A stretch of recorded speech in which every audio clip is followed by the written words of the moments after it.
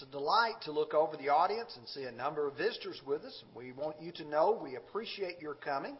We also have a number of our folks that are visiting with other folks this week. Many are on vacation. Some are with their families who have graduates as well. And if you will, let me tell you what we're doing on Sunday morning. We're studying from the book of Ephesians. And the book of Ephesians has within it some very great teaching. In fact, it's a remarkable book with some deep and profound passages. If you do not believe the book of Ephesians has some deep teaching in it, then you have not considered it as carefully as you ought. I am amazed at this time, as I have gone through the book of Ephesians, exactly how many passages have things that I had missed when previously studying it. And what I would like for you to do this morning is to give me your attention for about 25 minutes. And what I would like to do is for us to explore the depths of the two verses under our consideration. In fact, as one explores the exposition of the text, it reveals the blessing of being a child of God and of being a member of the Lord's body, the church. Are you appreciative of the sacrifices that have been made for you? I dare say most of us would say yes. Do you realize how blessed we are to be a citizen of this country? I would say most of you would say today, my mind is attuned to that, and yes, I am. Do you realize the blessings that you and I enjoy as being a citizen of the kingdom of God and being a member of the body of Christ? Ephesians chapter 1, verses 13 and 14 are short verses, but they are packed with much meaning. We're going to look at three things in our lesson this morning. We're going to look at the word saved or salvation that's found in verse 13. Second of all, we're going to look at the word sealed that is also found in verse 13. And then when we get to verse 14, we're going to look at that earnest, that guarantee, that deposit, if you will. And I've termed that security deposit. So let's begin, first of all, by looking at chapter 1, verse 13, and the first part of that verse. And Paul says, in Him you also trusted, after you heard the word of truth, the gospel of your salvation. Now I want you to notice that first phrase, in Him you trusted. The choice of pronouns that one uses reveals a lot. For instance, if I say you did this, I'm not talking about me, I'm talking about Steve up here. If I use the word we, that's inclusive. That would include both him and myself. When you notice, Paul here uses, in Him you also trusted. You also see the word also, which brings to your mind, Paul is trying to draw a distinction, and he's also going to emphasize later the inclusion. There's two groups of people that are in the church at Ephesus. The largest number are the Gentiles. The smaller number, but there are some there who are Jews. If you go back to verse 12, he uses the word we, referring to those who first trusted. And when he says you also, here he is referring to the Gentiles in contrast to we, which is the Jews. Now you can say, what's the significance of that? I think it's important to realize whether you are a Jew, whether you are a Greek, whether you are rich or whether you are poor, whether you are educated or uneducated, it does not matter. The Lord's church is open to all. The next thing you notice, if you are looking at a King James or American Standard or New King James, you'll notice that there are words that are in italics. That means that those are words supplied by the translators. And if you'll notice, the word trusted is in italics, and what that means is that word was added. The reason why is the first part of verse 13 has no verb in it. That's the action word. But in the original language, you can have a verb that continues. And if you go back to verse 12, you will find this statement, that we who first trusted in Christ should be to the praise of His glory. He's talking about we trusting. So you get to verse 13 and he says, you trusted as well. But I want to key on that word trust for just a moment. Trust is the same thing as believing or having confidence in someone. He said, in whom you trusted. You put your confidence, you put your faith in Him, in Christ. Your confidence is not in the preacher. Their confidence was not just in Paul. The confidence was in Christ and what He did to save them from their sins. Notice with me what gives us this confidence. Chapter 3, verse 12. In whom we have boldness and access with confidence through faith in Him. I want you to think as we approach this verse that this idea of trust and confidence is so important. Now, notice the second part of verse 13. After you heard the word of truth. After. You see, the truth is one only trust after hearing the message of truth. You don't come and say, I believe in Jesus Christ, I believe in God, without having heard something about God. Without having heard something about Jesus Christ. In fact, Paul puts it very plainly in Romans 10, verse 14. How shall they call on Him in whom they have not believed? And how shall they believe on Him in whom they have not heard? And how shall they hear without a preacher? What Paul's point is, you have to first have a preacher preaching, then you have to have someone hearing, and he will go on to say in verse 17, faith comes by hearing, and hearing by the Word of God. How did these Ephesians get the idea to trust in Jesus Christ? It's because they first heard about Him. Paul came through that city and he preached. He preached there 2.5 years. Luke records, so that all Asia heard the word of the Lord. Acts chapter 19. Folks, it's important to understand the sequence of events here. Then he says, after you have heard the word of truth. Word of truth. That's a synonym for God's revelation. How many of us have not heard 2 Timothy 2:15?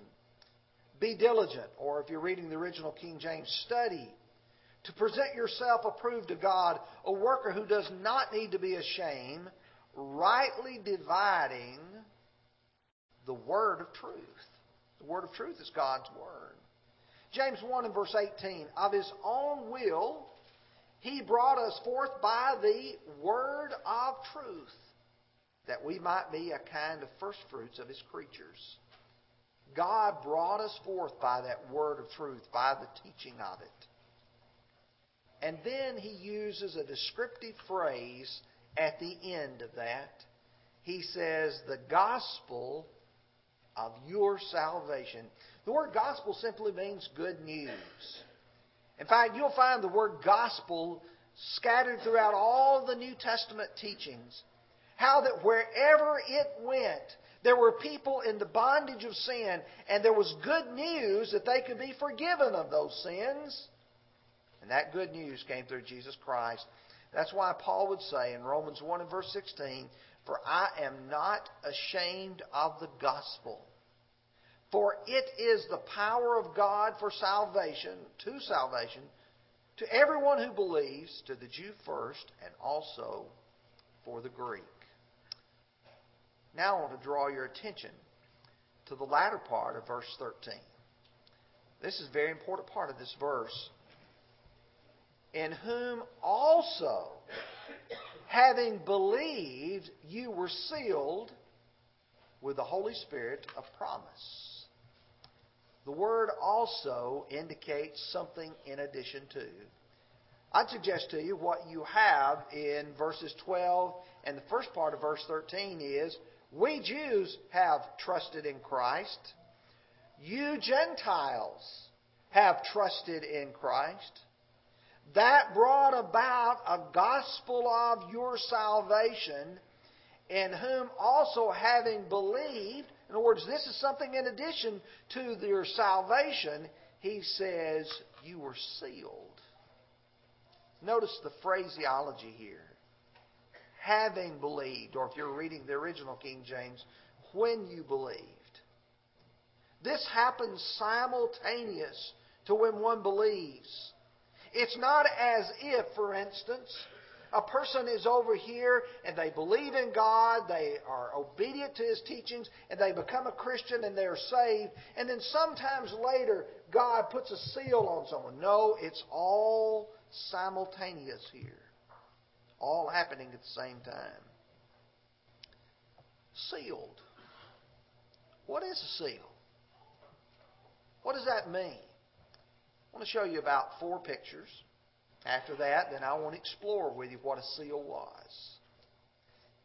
If you look on the upper left, you'll see a person holding an ancient seal. That one happens to be a ring in that man's hand.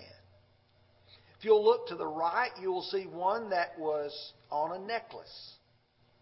If you'll look at the lower left-hand corner, you'll see an enlarged photo of one that was a ring. And you will notice the inscription that is on it. You can't read that because it happens to be in Hebrew. If you look at the one on the lower right, you'll notice that there are sometimes drawings on it. And that one has a heart that is drawn on it. Those seals were used to mark. If you go to the library, or not the library, the museum in Cairo, they have a number of ancient Egyptian seals. And you can tell some of them, for instance, may have a hand and a bird on it, like the one in the upper right-hand corner. Each of them were unique in the sense of they had like a signature.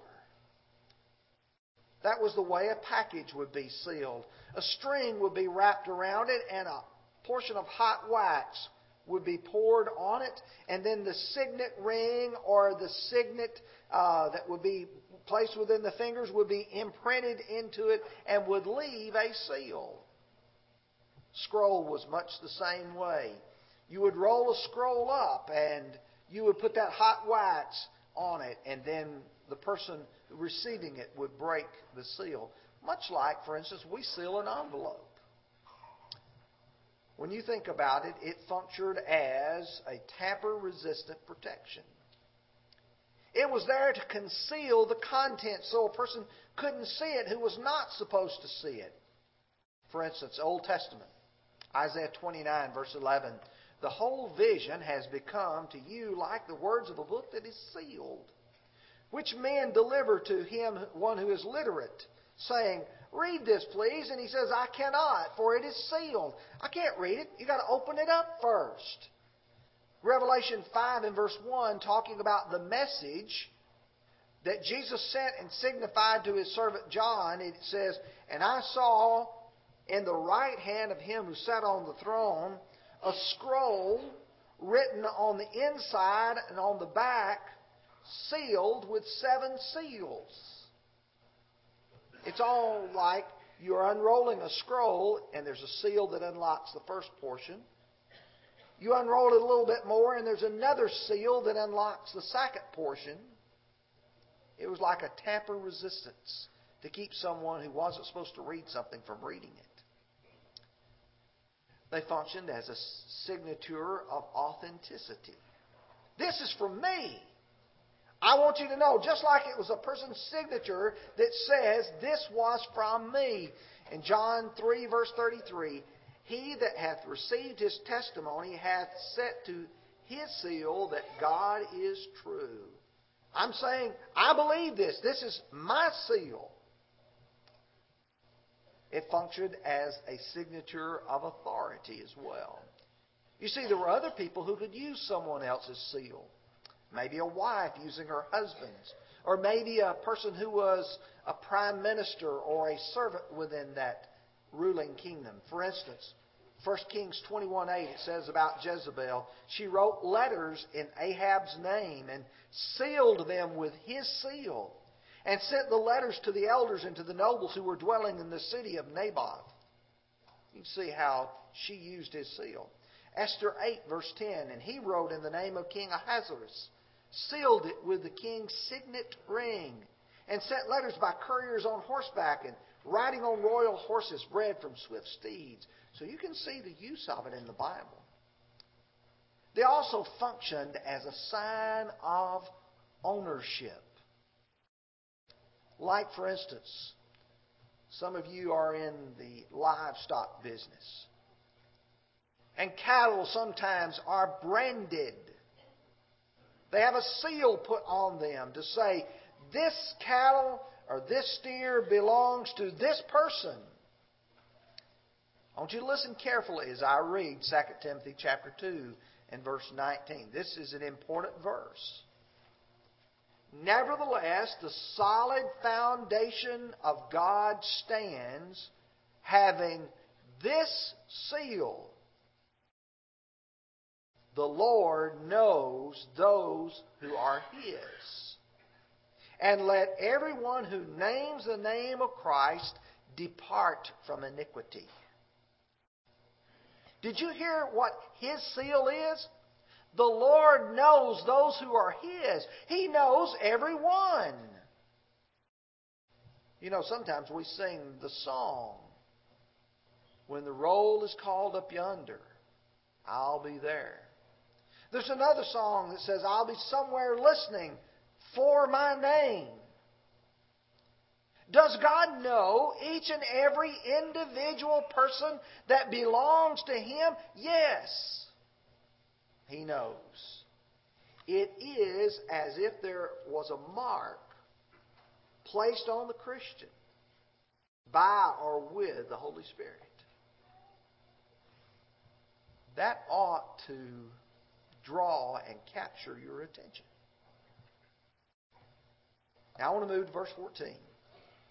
Verse 14 says, who is the guarantee of our inheritance until the redemption of the purchased possession to the praise of His glory.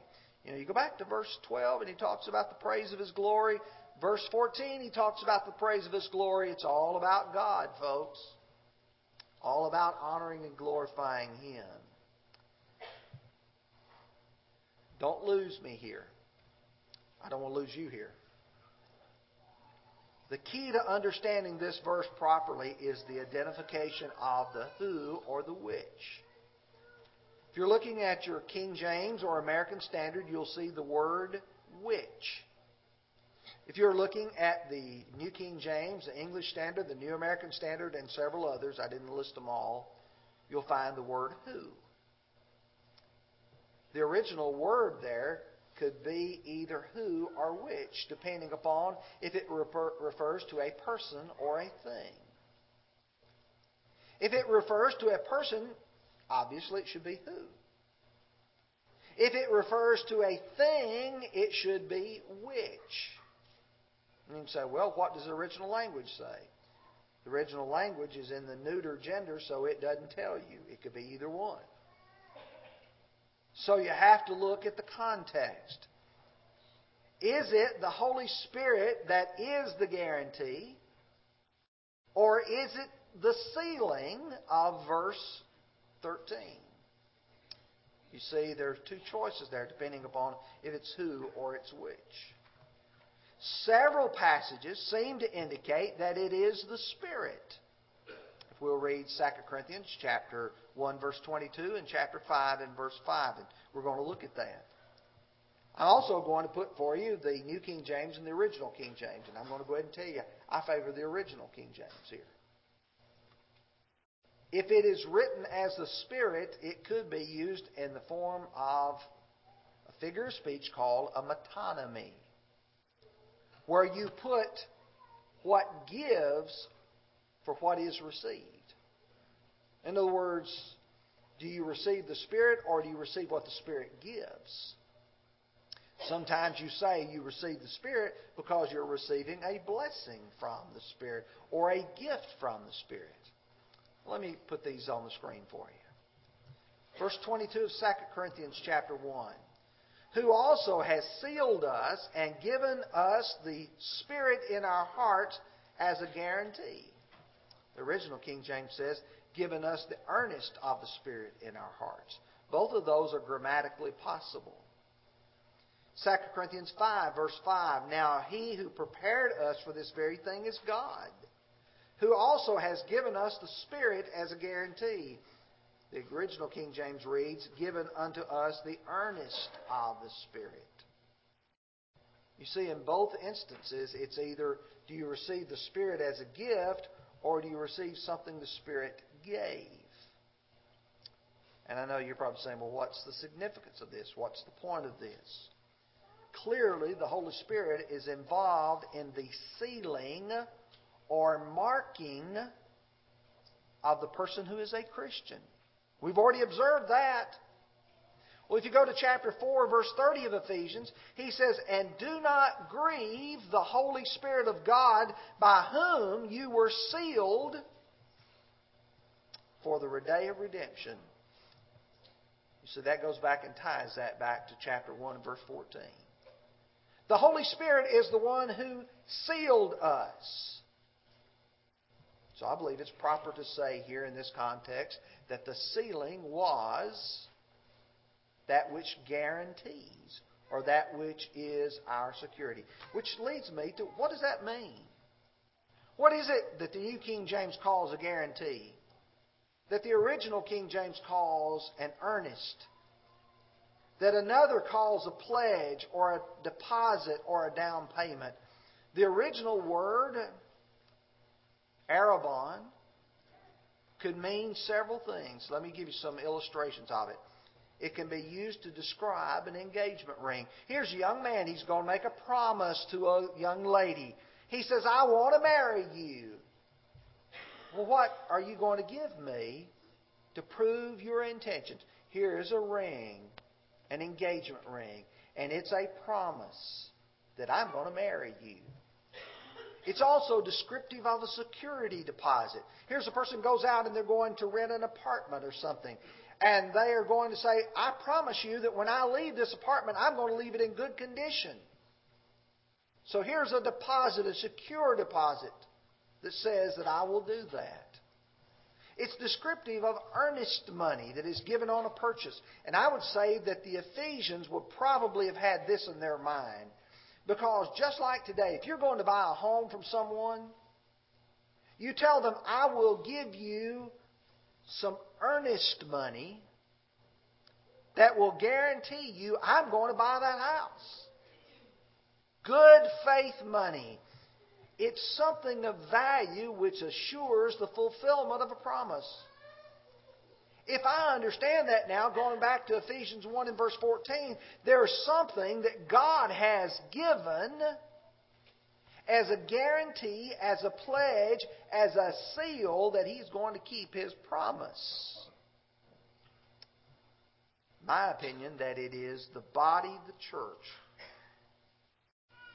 that is the guarantee of our future abode. Why? Because Paul says that it is that purchased possession. Chapter 1 and verse 14. In Acts 20 verse 28, therefore take heed to yourselves and to the flock over which the Holy Spirit made you overseers to shepherd the church of God which He, notice that word there, purchased with His own blood.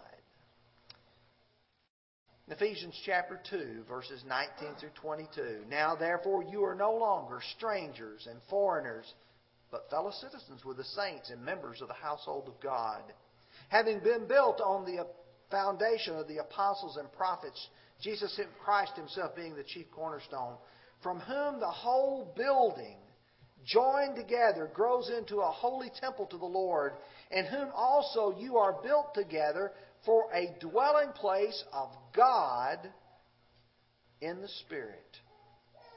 This is a place where God's Spirit dwells. The church is the temple. This is God's gift, if you will, to us. It's God's guarantee. It's God's proof. This sealing where we are marked that we are God's children. God, Acts 2 verse 47, adds us to the church. And according to 2 Timothy 2:19 again, the Lord knows those who are His. Let me sum this up now. We are blessed to be a part of the Lord's body, the church.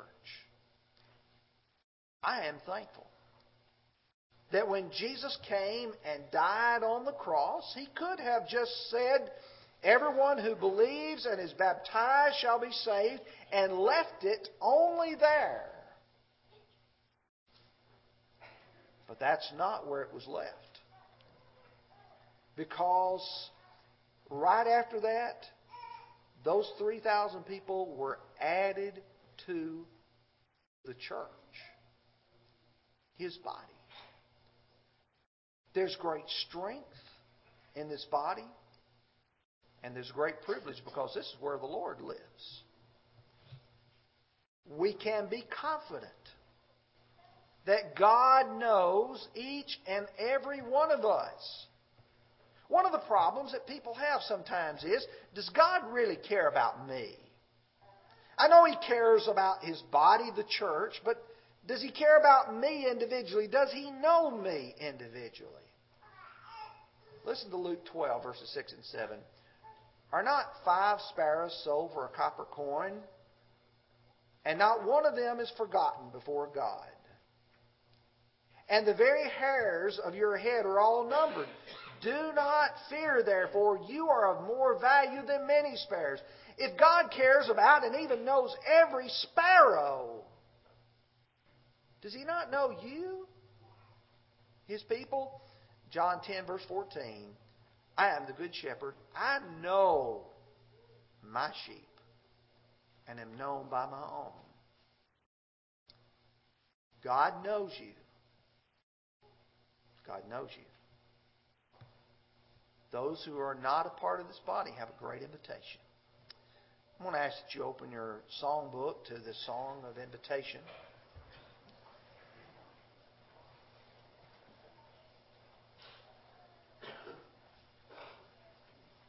Why do we sing this song? Why do preachers at the end of each sermon take time to mention the invitation? It's because the Lord looks out and He wants everyone to be a part of that glorious body, the church. And because He does, He expects those of us who preach His will to extend His invitation. Come unto me, all you who labor and are heavy laden, and I will give you rest. Take my yoke upon you and learn of me, for I am meek and lowly in heart, and you shall find rest unto your souls. For my yoke is easy and my burden is light. Matthew 11, verses 29 and 30. The Lord is begging, He's pleading, He's knocking at the door of your heart. If you believe, as those Ephesians did, you will repent of your sins, confess your faith in the Christ, and be baptized. The Lord will save you from your sins and add you to His glorious body. If you're not a faithful child of God, now come home. As together we stand and sing.